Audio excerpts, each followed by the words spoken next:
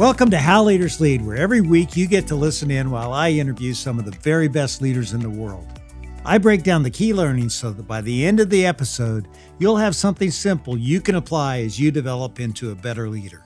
That's what this podcast is all about. You know, it's our responsibility as leaders to make sure that people from every walk of life are included and heard and valued when they come to work. But of course, the big question is, how do we do that? Because obviously, this is a challenge that everyone's working on.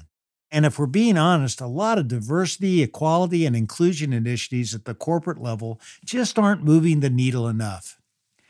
My guest today thinks about diversity, equity, and inclusion differently. Paul Sarvadi is the chairman and CEO of Insperity, an HR solutions company for small and mid-sized businesses. Today, you're going to hear how Paul and his team embrace diversity as a starting point, and then they build on it to find a true sense of commonality and cohesion. Instead of just checking a box for DEI initiatives, they're actually developing genuine connections that really move their business forward, all while making sure everyone has a voice at the table. You're really going to love hearing how Paul values people and how it shows up in the way the company operates and the way he leads. So let's get into it. Here's my conversation with my good friend and soon to be yours, Paul Sarvadi.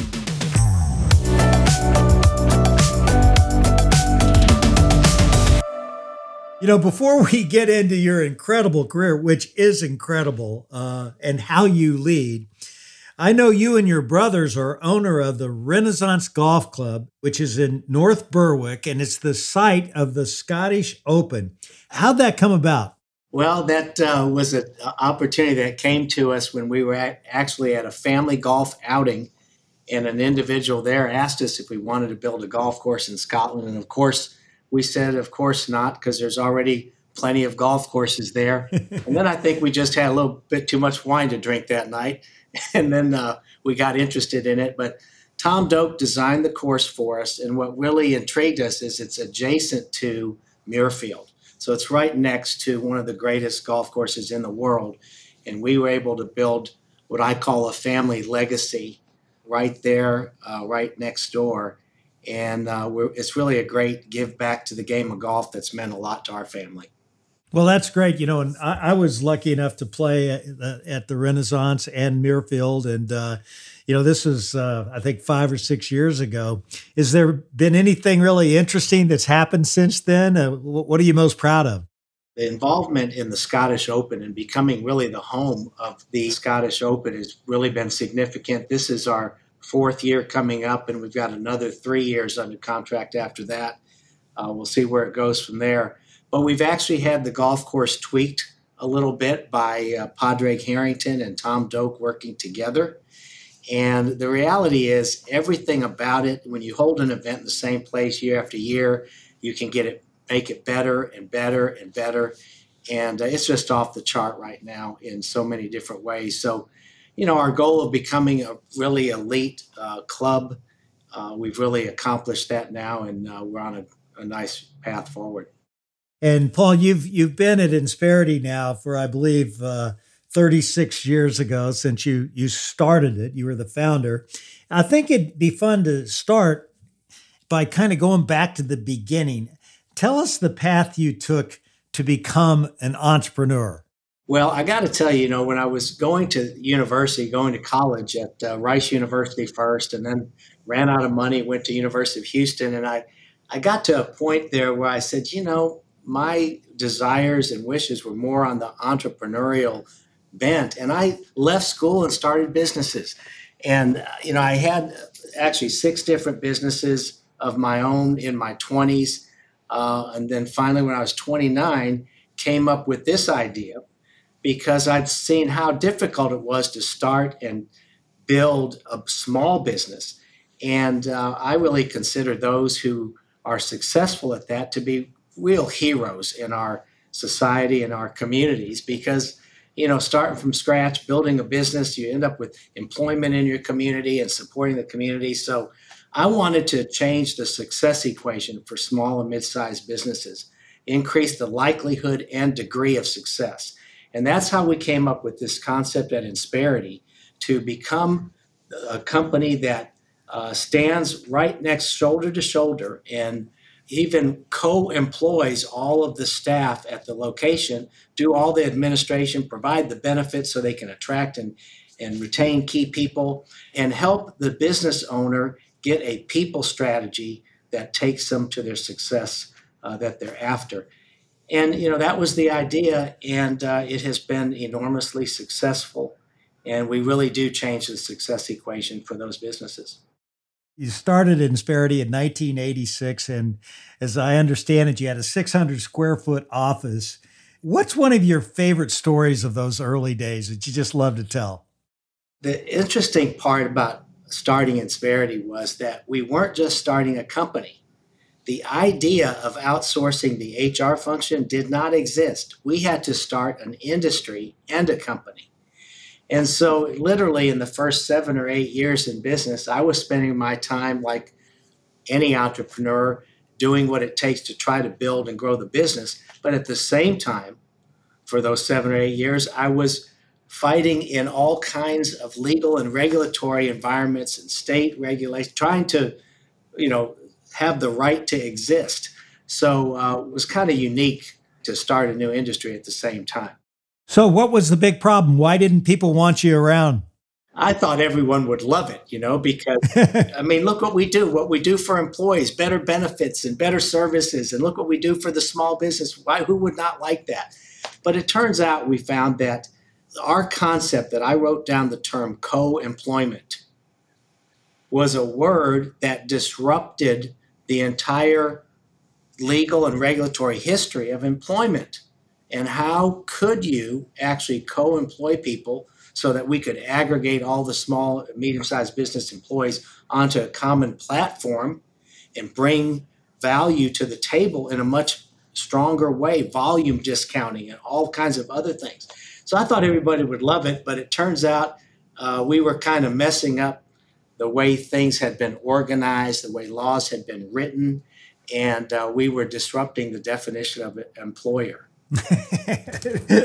Well, as they say, the rest is history because now you've got a $5 billion business. Describe the business as it is today and how it's really evolved over the years. It's absolutely incredible to see what the people in our company do every day to help these companies succeed. What makes us unique is in our DNA is the care and concern for the small and mid-sized business ownership and leadership and what it takes to be successful, and standing right alongside those business owners and helping them get the people strategy right to accomplish their goals. And when you think about it, every company's got to have a financial plan, they have to have a sales plan, they have to have operations and technology, but they really need to have a people plan because it's the people that implement all those other plans. And it's amazing how many times business leadership, that's not their strength. And so we are able to really provide something that is icing on the cake. It helps drive the results. And when I look around our company today and see what our people do every day, day in and day out, the breadth of our services, the depth of our services, and the level of care, it really makes a huge difference for the clients. And it's really been a dream come true. You're obviously very mission directed and very focused on your clients and helping them win in whatever marketplace that they're in. When you think back about it, Paul, do you remember that aha moment when you actually had the idea? You've done a great job of describing what the idea was, but was there that big moment where you just go, this is it? There was. Early on, there was an individual who had talked to me about a potential business that was basically just putting payroll and benefits together.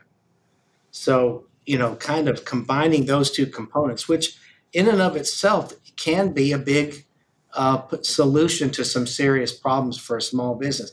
But I believe that when I heard that description, what I thought of was different than what he was describing. And I really thought, since I'd come through several businesses, some that did well, some that crashed and burned, and of course you learn more from the crashing and the burning than you do from the ones that are successful.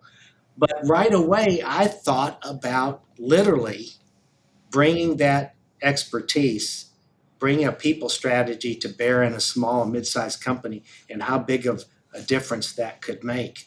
And, that wasn't the idea they were talking about, but that's the idea that popped in my head.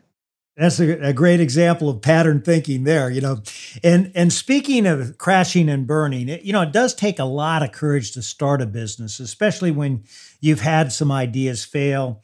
What advice would you give to a young leader who's struggling to find their footing and really wants to be an entrepreneur?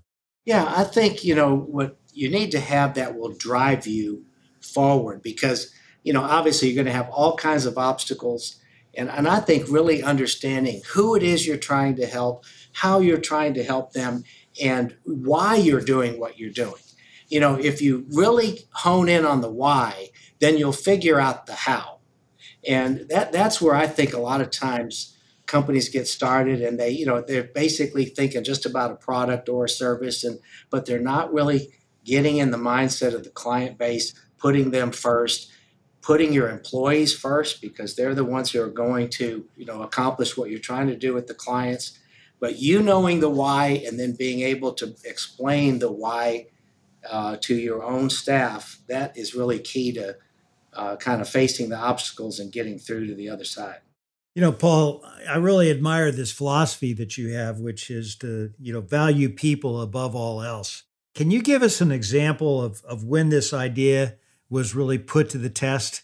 Well, yes, there have been quite a few examples of this, but I've always said that we have no right to help anyone else take care of their people if we're not taking care of our people. So, I ended up writing a book, Take Care of Your People, that you're aware of, David, and it helped to really put into detail, what we'd gone through over time to get this part of our business right.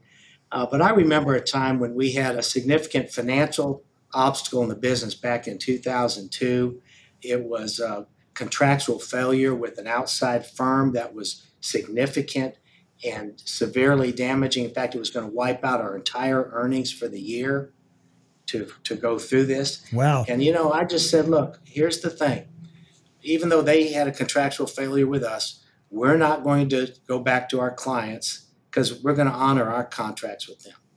And when you actually walk out your values that you talk about, integrity, doing what you say you're going to do, accountability, other values, it's when you walk that out that's when you really see the reward of it. And that helped to secure so much in the minds of our corporate staff and our client base. Even though it was super painful for a year, it helped, to elevate us over the long run. Paul, I love to hear you talk about your business because you're so passionate about it. And one of the things that you say is that you hire people for their input rather than their output. What do you mean by that? Absolutely. I think seeing people as a unit of production or, seeing someone, how much profit can I make on somebody, I never think like that. You know how I think about it? I think that every time I see a new person join our company, I get so excited because I believe that every person changes the potential of your company. Think of one idea or one action that someone can take. When you add another person to your company, it adds to the potential of your business. And so, I'm not bringing them on to tell them what to do or how to do what to do, or, I'm bringing them on because their input is what's going to help elevate our organization. So we definitely hire people for their input, not just how much work they can do.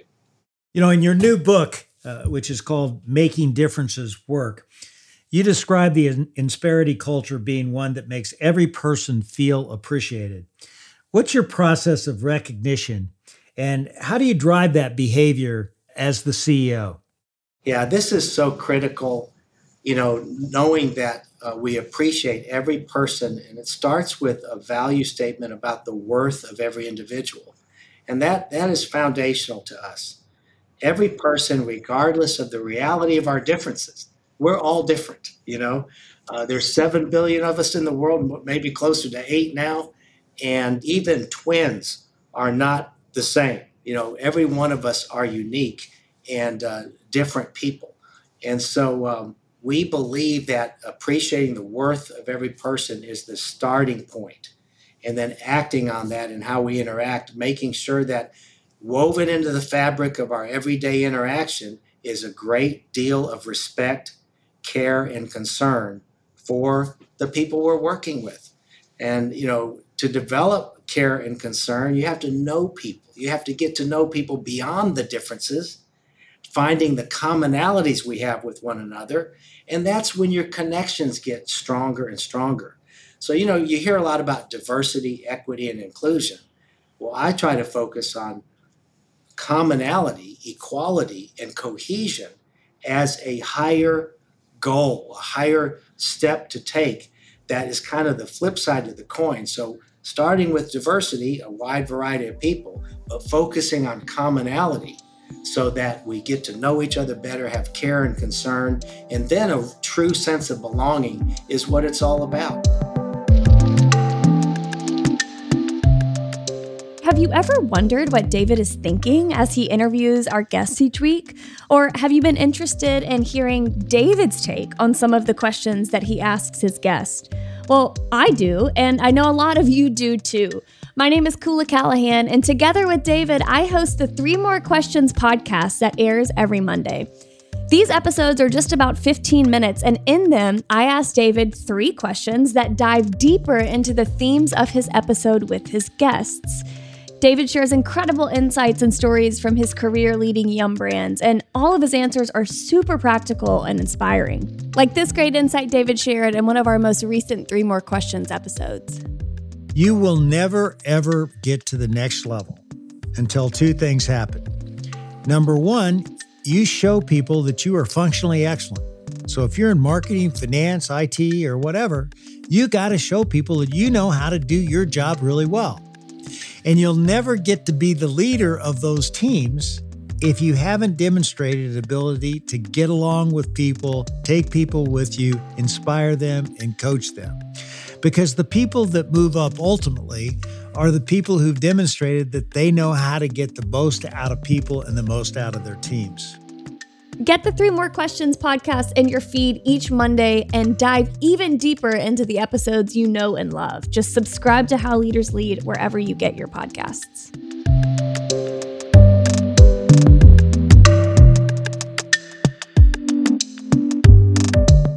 Speaking of your new book and just touching on one of the major tenets of the book just there, what was your motivation to write it?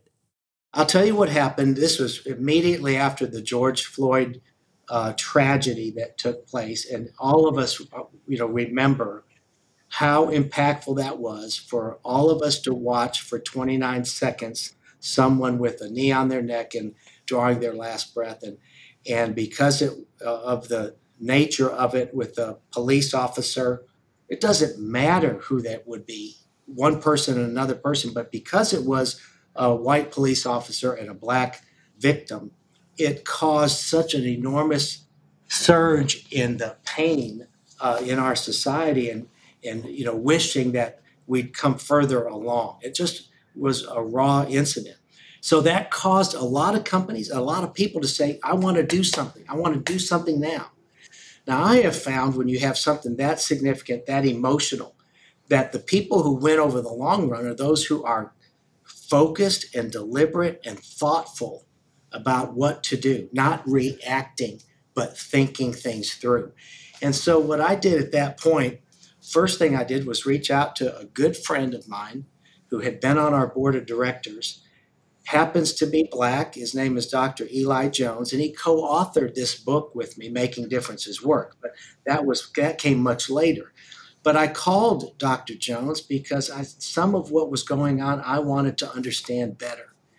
And what I really saw was that we have a great culture, but we didn't have a DEI program. And I'll tell you why in a second. But because we didn't have a DEI program, some of the reaction was, we need to do something. We need to do something. And I said, well, look, here's what we're going to do. We ended up bringing in an outside firm and going ahead and doing a full evaluation of where we stood on every DEI measure.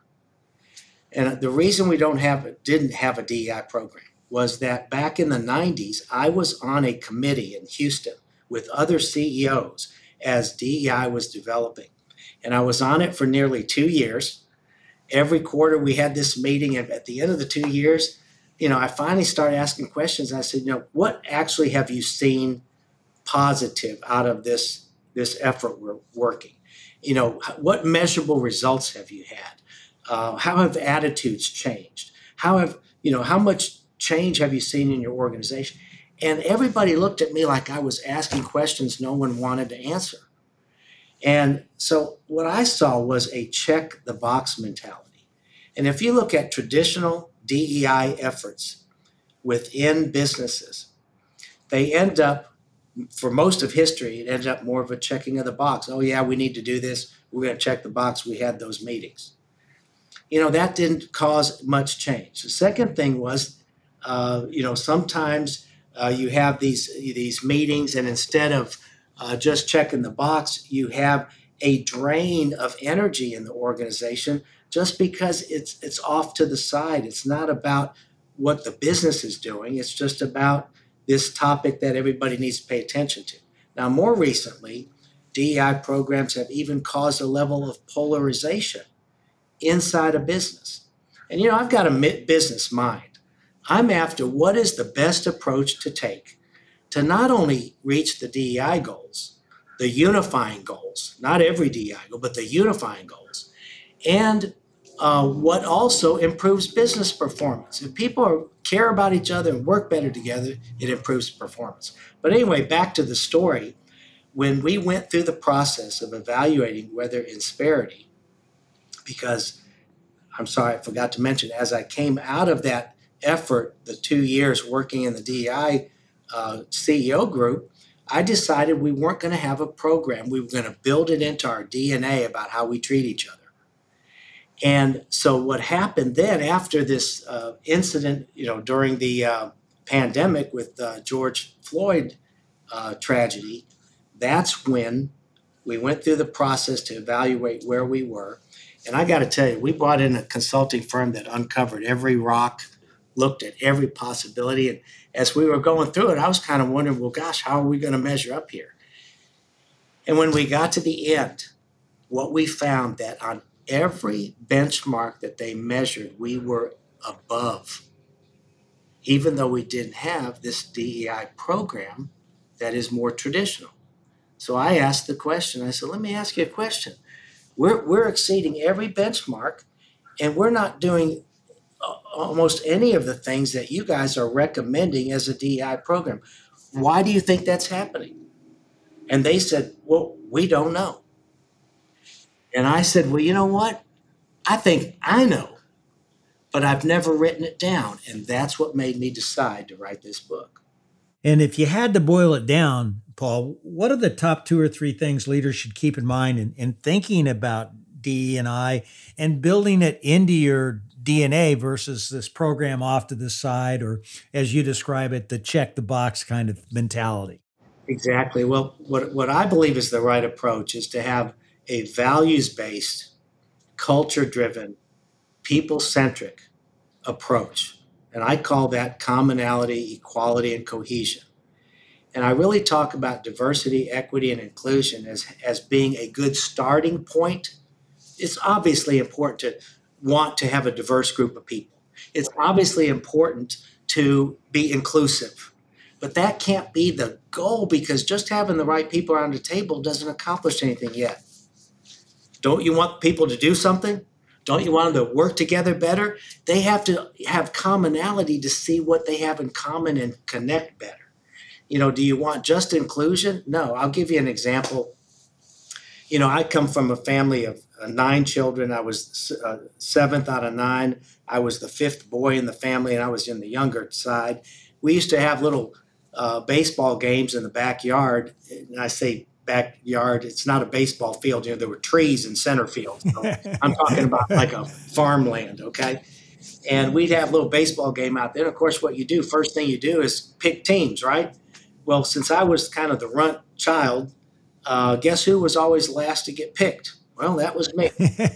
And sometimes if it wasn't even, they'd say, well, you don't get to play because, it's not, it was odd number of people there. Well, I'd go crying back into mom, right? And she'd come back and she'd say, all right, guys, You guys have to include Paul. And then she'd go on. And they'd say, okay, Paul, get out to right field and you don't get to bat. So I was included, but I was far from feeling appreciated. So inclusion is not a high enough goal to reach the objectives you want in your company. That's why if you think about cohesion, cohesion comes from the word cohere, which means stick together. That's perfect. You want your people to stick together. You want cohesion in your organization. So this is about setting these goals differently and then reinforcing those in a manner that produces a greater sense of belonging that achieves 4 business outcomes. This is really important because what I'm saying to you today is that if you do this right, not only do you really accomplish the unifying goals of diversity, equity, and inclusion, but you also improve the likelihood of success in your business because you'll get greater individual discretionary effort, better team collaboration, better innovation in your business, and a better ability to have alignment in your organization. Now, if you're a business leader and you don't want those 4 things, you don't know what you need to be focusing on to take your business to the next level. Those are 4 important things, and this strategy accomplishes both. I love how you believe in just having it interwoven in everything that you do. And as the output becomes those 4 things, I think that makes so much sense. It's important for any leader to keep an open mind and seek outside perspectives. How do you lean into this as part of your leadership, Paul? First of all, in our organization, we make sure that, everybody's opinion is valuable. And this is a really interesting issue because in a lot of the efforts of the DEI within businesses, more recently, those programs have limited discussion, have caused people to clam up. And that's directly the opposite of what needs to be accomplished, I believe, in effective leadership. And that is to be welcoming and open to new ideas, other opinions, other concepts. And we all do better when our own ideas are challenged. So how do you create an environment where you can have challenges, ideas can be challenged without people feeling challenged, feeling defensive. And that's so important. So that's why this is a culture-driven solution, because that's an aspect of your culture. To me, the culture is the oil of the engine. It's not any particular part. It's the oil that makes all the thing work together. And so that's so critical to have an environment where people can speak out and can throw out ideas and not feel like you're getting judged and getting slapped down or not open to ideas. Paul, you mentioned earlier that you were the 7th of 9 children, and your mom taught you a lot about inclusion by, how she handled that situation. What else did it teach you being the 7th of 9 kids? Well, it does teach you that you have to make a concerted, intentional effort to get along. That's the reality of it. And, when you're, I'll give you another example that's kind of a funny one, but, when you're in a family that size, and we didn't, my parents ultimately did fairly well over the course of their lives, but when you have all those kids and, we're actually 2nd generation, all 4 of my grandparents came to the United States from Romania, actually. And so starting with nothing and working our way through. But my parents, in our household, when the groceries came in, there was a certain way you had to handle these things. And for example, if, a pickle jar, there was only enough for 1 pickle for every person. And so that was it. You weren't allowed to have more than 1. And one of the things I remember that was interesting is the first work I did, I went to the golf course and I caddied. And one of my older brothers was the caddy master. He puts me out there on Ladies' Day, and I got a couple of bucks at the end of the day, and I went straight across from the golf course to the one little general store that was in town. And guess what I did? I bought a jar of pickles and sat down there and ate those pickles. And so that's another thing you learn, in a big family like that. You learn that if you go take the initiative, you get to have what you want. So, that was a pretty good deal there. I love it. We talked a bit earlier about you being an entrepreneur. What was the first business you ever started? One of the early businesses I did was in the multi-level world. I got into the Amway business early on, and, I learned a lot there. So, you bloody your nose in that business. You learn a lot about people, a lot about how businesses work. But then I also went into some construction related businesses because I thought, hey, if I can do that, I can do this. And, we had a construction business that was in the masonry subcontracting business that, hit the wall when an economic reversal took place in the Houston area back in the early 80s. So, it was in my blood to be entrepreneurial. I can see opportunities. I can see solutions to problems, and how to help people is a big part of being an entrepreneur, and that all fit together. I know you believe in the idea of failing fast. Tell us about your most memorable fail fast story. That really comes, I'll bet, from the early stages of this business because I'll give you a good example. For example, the first year, here you had this new business that was also a new industry. And I went out and personally met with 100 business owners in the first year. And I sold 12 accounts. And after that year was over, I went back to the other 88 and wasn't able to talk to all of them, but talked to a bunch of them, to find out what I did well, what I did wrong. And the reality was that what I heard from that was that what we were doing, administrative relief, better benefits, all this support, and saving them money, it seemed too good to be true. And so a lot of folks, it just seems too good to be true. And, my mother told me stay away from folks that, have something that's too good to be true. And so that helped me solve a problem right away because I decided to be the premium provider and raise my price so that it would be more. And then we could do more for the customer. So it was a pivotal thing. But it was the failing fast, literally seeing 100 prospects face to face in the first year, that I always say, look, what we need to realize is failing fast. There's another word for it. It's called learning fast. I think that's really important. We'll be back with the rest of my conversation with Paul Sarvadi in just a moment. You could tell Paul really values and cares for people. That's a trait I see all the time in the great leaders I talk to. In my conversation with John Calipari, head basketball coach at the University of Kentucky, you'll hear how he puts this idea into action with his team. Well, it all starts with trust. If they trust, they won't be timid. If they don't trust, they'll be selfish and timid both. So it starts with being honest and being real, being upfront. Larry Brown told me if you care about people, you'll always have a job. And if they know you care, you can be aggressive, you can coach them, as long as they know you care. If you want to elevate your team and help them be at their best, go listen to my conversation with Coach Cal, episode 22, here on How Leaders Lead.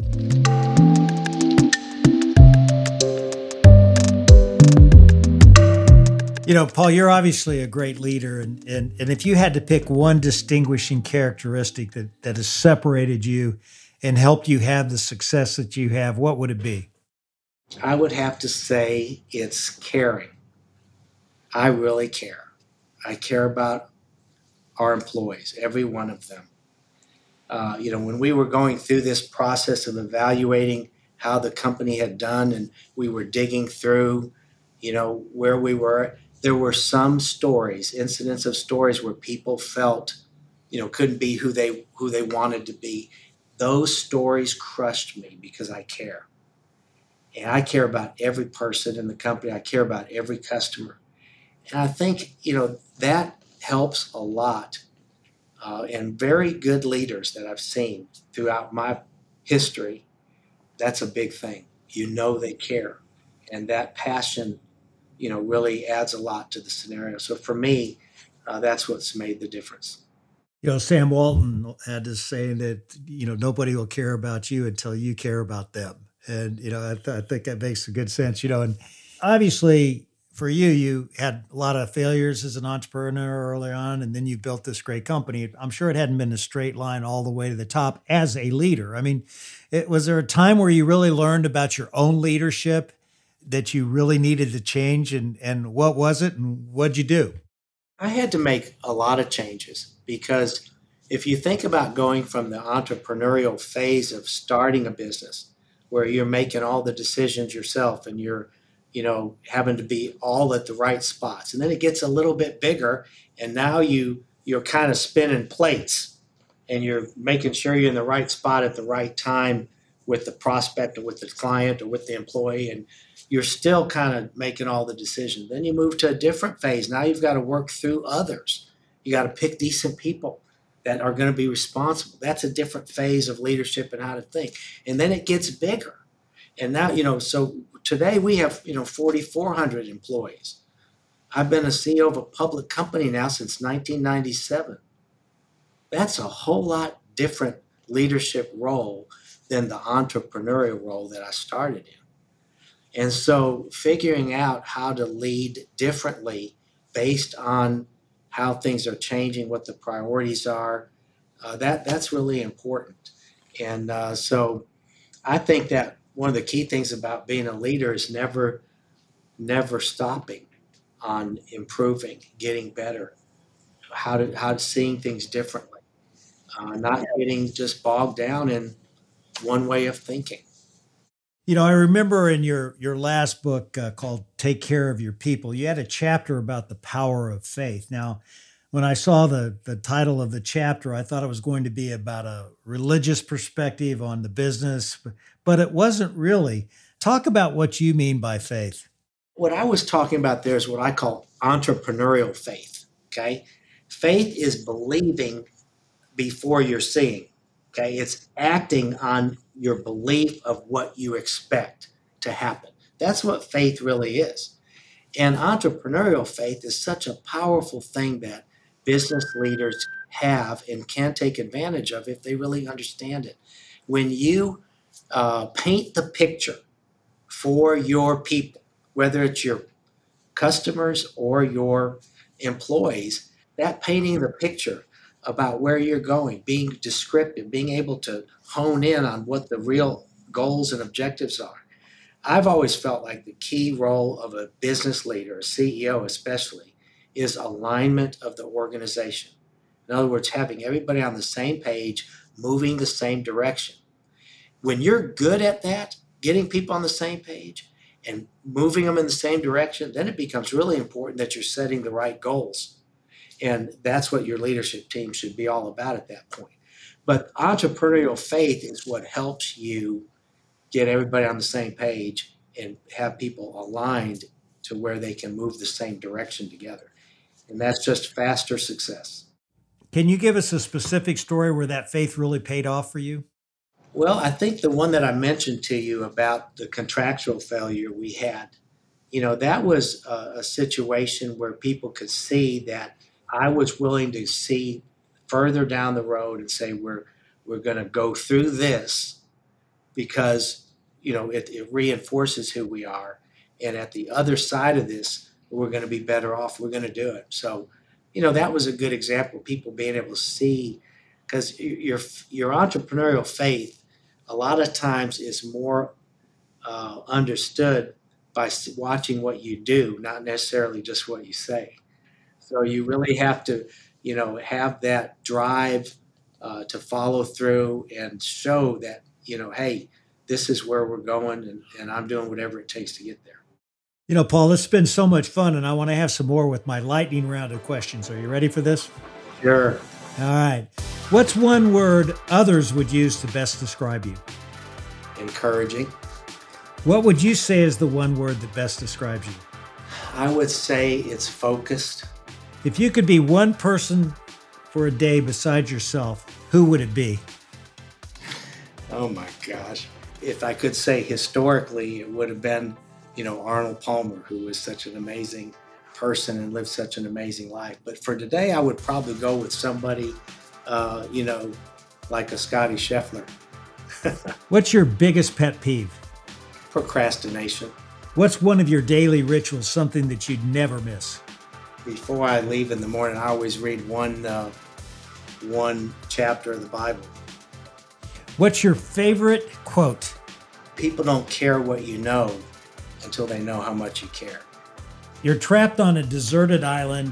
What's one item, not a person, I'm talking about an item here, you'd want with you to pass the time? Well, is there Wi-Fi available? There's the answer. If I turned on the radio in your car, Paul, what would I hear? Oh, you'd probably hear some 70s music, Chicago or something like that. How many hole-in-ones? I've had 3. And what's something about you few people would know? One of my favorite shows was Family Guy. Something to make you laugh, and it didn't sound like something that would be something I would do, but that was one of my favorite shows. All right, just a few more questions and I'll let you go here because I know you're busy. You talk about the difference between inspiration and motivation. Can you talk about that? Explain. Yeah, motivation comes from more of what I'd call the carrot and the stick point of view. Something you want or something you don't want, the punishment and reward. But inspiration is more about, creating the why that I talked about earlier and having that come from the inside, not an outside motivation, but an inspiration that says, hey, I'm doing this because, there's a deep why behind it that's driving me to do what I'm doing. You're heading into your 37th year at Insperity. What do you see as your unfinished business?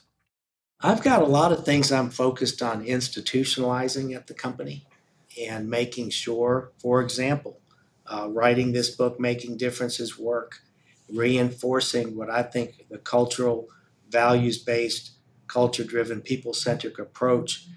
We're in the stage right now of making sure that everybody in the company is consciously competent on this subject of our culture. And what I mean by that, of course, is, I compare a lot of things to golf. And when I see young people playing golf at the college level, they are unconsciously competent. They take on crazy shots that a lot of folks wouldn't take on, and then they do it. They don't realize how good they are.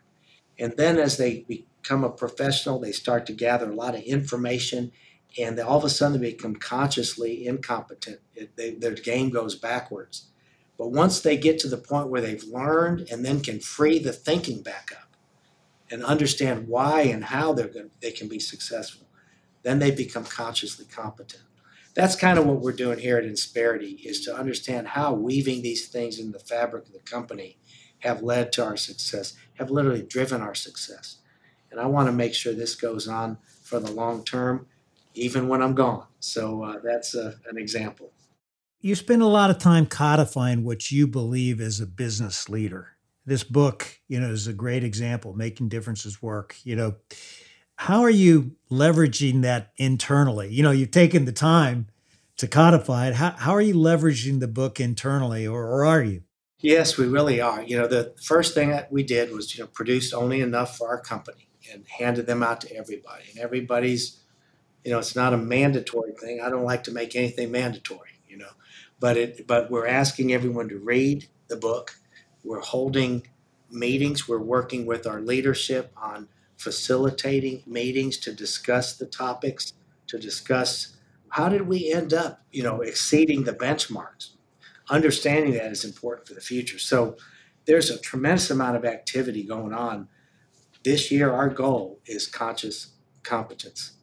And that's what we're going to achieve. And then as soon as we hit that mark, then I think we're ready to take this out beyond into our customer base and others. You write books, you run this business. It's a huge business, a public company, all kinds of demands. How do you balance the personal side of this with your family, and what advice can you give? Because you it seems like you're 24/7. These books don't happen by accident.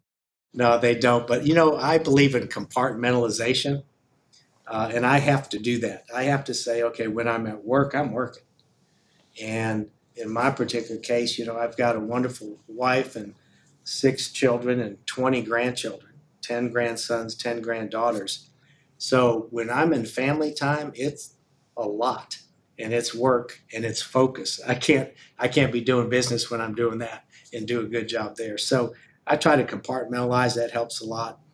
We'll be going on a vacation soon, taking everybody, and I'd rather immerse myself in that environment, and then when I'm back here, immerse myself in that. Makes a lot of sense. Last question.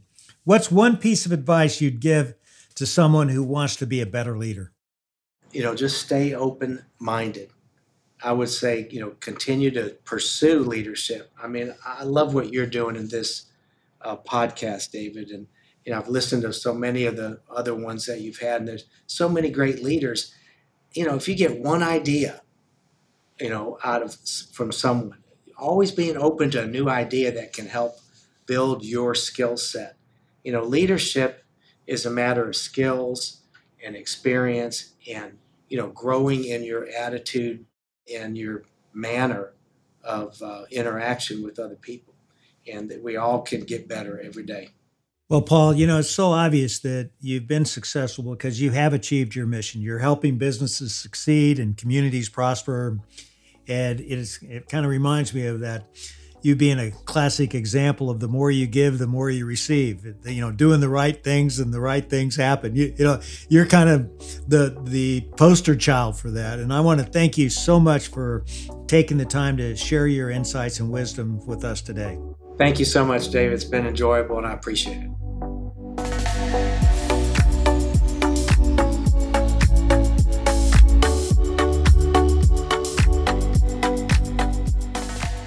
Paul is somebody who really stands out. It's pretty rare to find a founder and CEO who can lead a company from a startup phase all the way to a major corporation with 4,400 employees.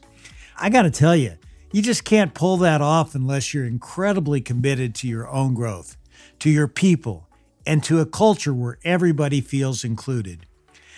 Now look, I understand DEI programs can be a sensitive subject, and for good reason. The workplace just isn't equitable for everybody. We're making meaningful progress, but we still have so much further to go. Now more than ever, leaders have to understand the importance of diversity, equality, and inclusion. But we want those values to be real and meaningful, not just a punch list of initiatives that check the box on DEI. I'm excited to read this book, Making Differences Work, that Paul and Dr. Eli Jones have written together. I want to see what really moves the needle to building cultures where everyone feels included and heard. I love this idea that we can make our differences work and create stronger, more connected teams as a result. This week, take some time and read the book yourself. And just as importantly, find some time to take an honest look at your team. Do you see signs of a check-the-box mentality? What opportunities do you have to build on the initiatives that are in your company and also give people an opportunity to find commonalities and build cohesion? No doubt about it, diversity makes an organization stronger. And to make it as strong as possible, you've got to build on that diversity and keep moving towards commonality, equality, and cohesion. So do you want to know how leaders lead? What we learned today is that great leaders make differences work. Coming up next on How Leaders Lead is Mark Esper, the former United States Secretary of Defense. People want to take credit or they want to be the big dog in the room. And I think what you do is you get people to focus on the mission, not about themselves, not about who gets the credit, but how do you accomplish the mission? Who do you use on the team? How do you serve your subordinates? How do you support them to kind of unleash them to do great things? And so I think the big thing about the Army is it's all about the team and not about me or I. It's about we and us. And we preach that constantly. So be sure to come back again next week to hear our entire conversation. Thanks again for tuning in to another episode of How Leaders Lead where every Thursday you get to listen in while I interview some of the very best leaders in the world. I make it a point to give you something simple on each episode that you can apply to your business so that you will become the best leader you can be.